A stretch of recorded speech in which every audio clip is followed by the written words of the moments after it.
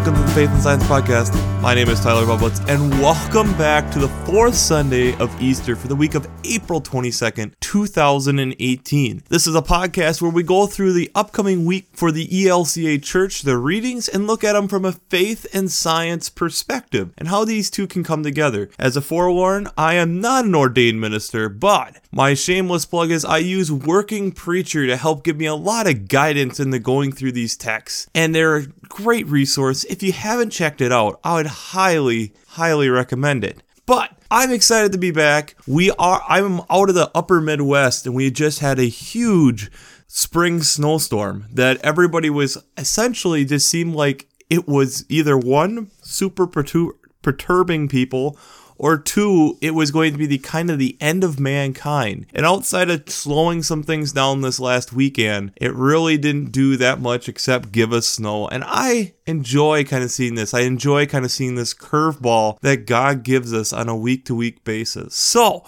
I'm excited.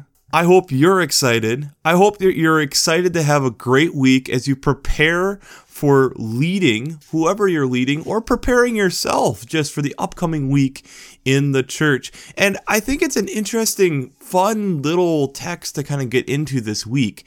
Our gospel text is out of John, chapter 10, verses 11 through 18. This is kind of the Good Shepherd Sunday. So this is very much of a good shepherd talking about how a good shepherd will lay down his life for his sheep. And because how much he cares and loves for his sheep. Whereas a hired hand, that's not necessarily the case. And we kind of get this beautiful, beautiful passage where we just we soak this in. It's the warm, fuzzy feeling of what we want, God to be in our lives and what we want the faith to be. And I have an interesting comparison I've come up with this week with this, and I really kind of want to dive into that a little bit. The first reading, again, is going to be a second piece I want to kind of get into because it's a really great piece, and I wish that we're going to actually spend more time on this.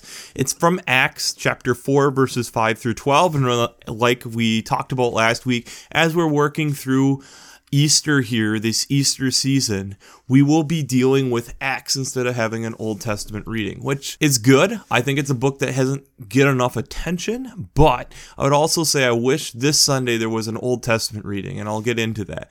But it's this text where we have Peter and John are in front of Copernicus and the high priest family in Jerusalem as they have just healed this man from last Sunday outside the temple. And they're kind of questioning him.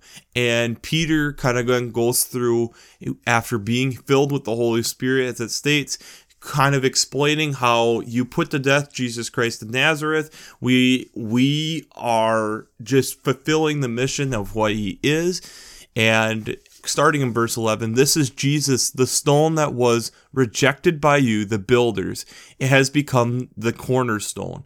There is salvation in no one else, for there is no other name under heaven given among the mortals by which we must be saved. And actually, I wish this reading was the whole chapter 4. And we'll talk about it a little bit more, but it's this really cool, powerful reading. Very spirit-filled, if you want to put it that way, to empower us, the reader, to go out and share the message. And I think it's a verse that I think we'll be seeing a lot of sermons built around this last week. The psalm is Psalm 23, the very familiar, "The Lord is my shepherd, I shall not want." It's a psalm that we probably have heard hundreds and hundreds of times, and it's a realistic metaphor of the life of a Christian, I feel. And it's also, if you're looking at it from a science perspective, it's exactly kind of how a sheep would feel. It's very well written. Very, very well written. The second reading is out of 1 John, chapter 3, verses 16 through 24. And again, it's this whole idea of talking about how the love of Christ is so important, and how we must follow and obey the love of Christ. Beloved, if our hearts do not condemn us, we have boldness before Christ, and we receive from him whatever we ask, because we obey his commandments and do what pleases him. Verses 21 through and 22.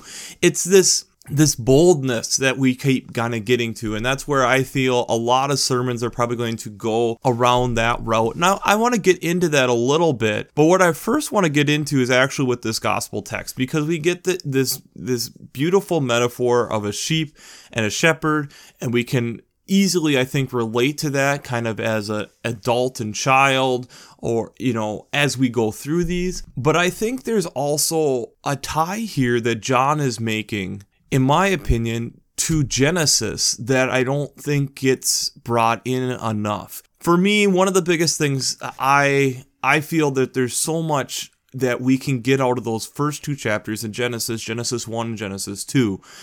Sucker for me being an environmentalist, but I think there's a lot there that doesn't get covered as well. And I know it's something we've kind of brought up before, but I want to do a little bit of a deeper dive into that. And if you look into the Genesis 2 story, we have a couple things that kind of come out. Once we have kind of the whole creation kind of start to be, and in this creation story, man's kind of there, and God determines that he needs a helper, needs a partner.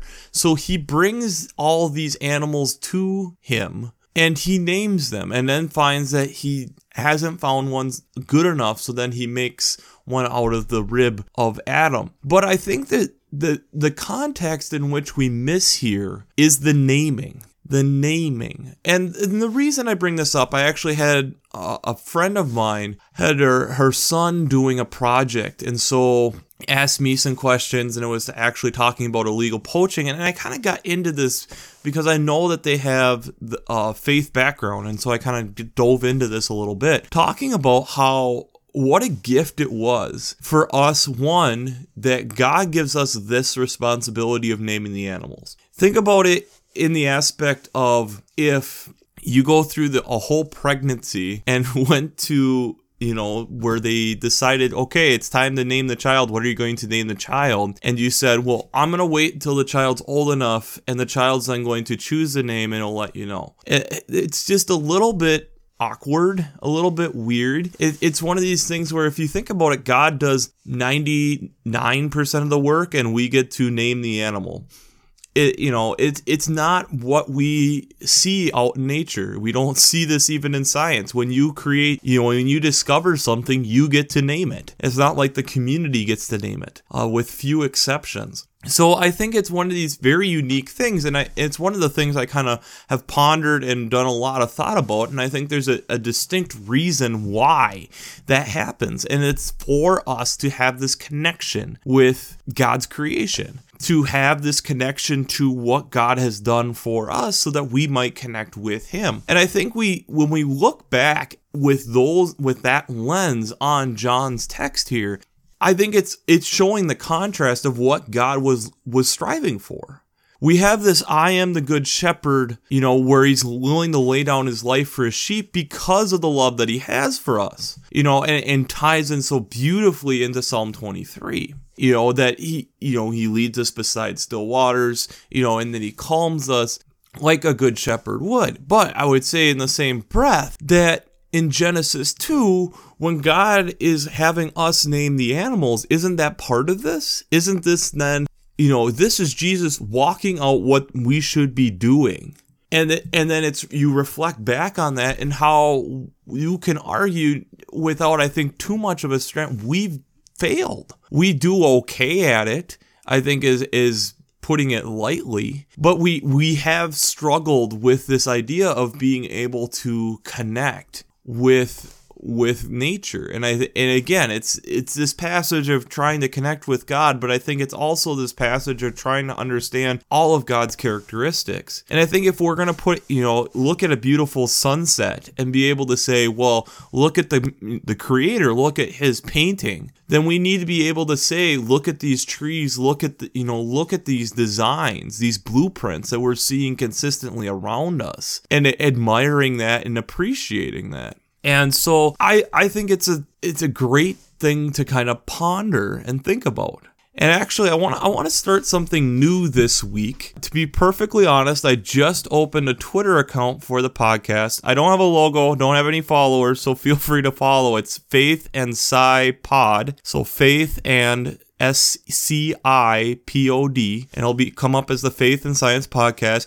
And tweet at me, where do you see God? What are the different ways that you see God? And I would even say, if you're in the upper Midwest in this time of snow, where are you seeing God right now? And if you're around the world, where are you seeing God right now? I want to kind of start this kind of interaction, kind of having these questions. I know it's something I kind of harp onto, this whole big idea. I would love to hear different ways that you guys are seeing God out in wherever you are. How are you seeing God? And then I'm going to get into this Acts reading, which I think spend some time and read the whole chapter, because I don't think we really get the whole story. At least read through verse 22. I would read verses 1 through 22.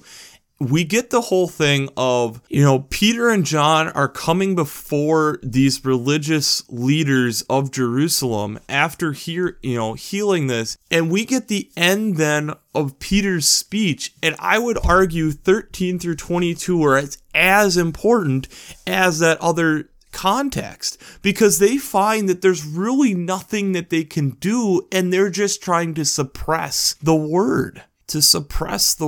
And I just find it really interesting, as we've talked about so many different things in the past. We've talked about how at times science is the opposite, where we're so worried about getting the word out so quickly that we've made some errors along the way. And if you think about it, there's a lot of things where that's not the case. If you actually want to look into one of the interesting things about, I know I'm going to bring up one of the big crunchers with faith and science, Darwin. His Evolution of Species paper, he sat on for actually quite a while, and had told his wife that this is something to publish after I'm gone, as essentially his retirement gift for her, or as his death gift to her, if you want to put it, knowing that it was going to change how things were looked at, and had the ability at least to help her survive after he's gone. So it's these ideas, if you think about it, this is kind of weird. And if you think about it, in the world that we're in, we're Facebook's on trial right now, questioning where are we getting our news from? Where are we getting our stuff from? And to have, in a way, you're looking at what we're experiencing right now happening in Acts, that they're feeling threatened by what's going on. And I know it's something for me that I don't know what is all going on right now, and there's parts of me that feels, what should I feel about everything that is going on worldwide, not just even in the United States, worldwide? What is all? How should we feel? And it's one of these things that I think I can take comfort in, of one, knowing I have this Lord and Savior who is here with me. But I think two, when we look through history and look at these people of faith and what different things were going on in their lifetimes and how they were probably feeling the same way. And so I think that's encouraging to go through. So I would encourage at least spending some time looking at this and feeling this out. I know it's one of the things where it's kind of backwards to how we see a lot of things in the world, but I think in a way it's also the same way we see things in the world. I was hard to find like a science context that really comes in, because science is wanting to just share and share and share and share and share. And if you want to say it, that's what Peter and John are doing. And at times, if science it's one of the complexes that you'll find throughout. If science is good, it's all right, let's share it, let's talk about it. But the moment we say something that's perceived possibly as a negative context, like climate change, it's one of the things where we'll suppress, and science is wrong. But science is great if it's helping me. And if you think about it, it's actually a very similar context here, coming off the top of my head, of kind of what's going on here. They crucified this man. They were trying to suppress the culture and what was going on in Jerusalem that week. Political tensions were already high. I'd reference back to watching that PBS clip I linked a couple weeks ago. It was the second Sunday. I linked it in that one because it was a week after Easter. it talks about, they used a Jewish scholar of the time talking about how political tensions were high. And one of the arguments that they brought up with Judas was Judas trying to turn him in so that they could just kind of like put him in like a holding cell or something, just to temper down what was going on so that nothing bigger happened. And that's part of what the crucifixion of Christ was from the Roman perspective.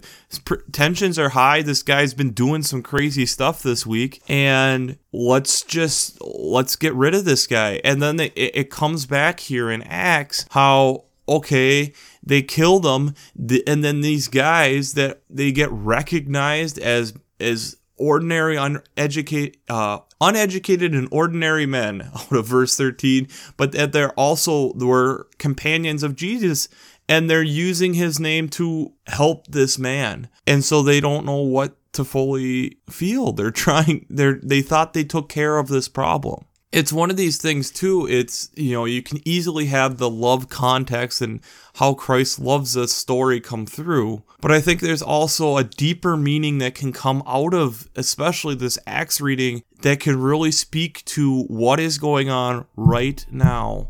And I would really recommend, if you are leading something this week, to really consider adding in those additional verses. I think there's a lot of voice that comes through in those verses that's encouraging to see the early church of 5,000 believers going through the exact same stuff that the church and the world are going through right now. So, again, I would love to hear what your thoughts are on where are you seeing God. Let's just say this week. You can tweet at me, you can shoot me an email, and we'll see if I get some good responses. I can try bringing those up in next week's podcast. I'm excited about this new little feature to kind of get some interaction with you guys and gals. And what are your thoughts? What are your concerns? What are different things that are going through your head as you listen to this 26-year-old guy ramble about faith and science? But again, I'm glad to have you here. I'm glad that you tuned in. I'm glad you listened this far. And we'll wrap it up as we always do. I pray God blesses you through your faith and amazes you through science.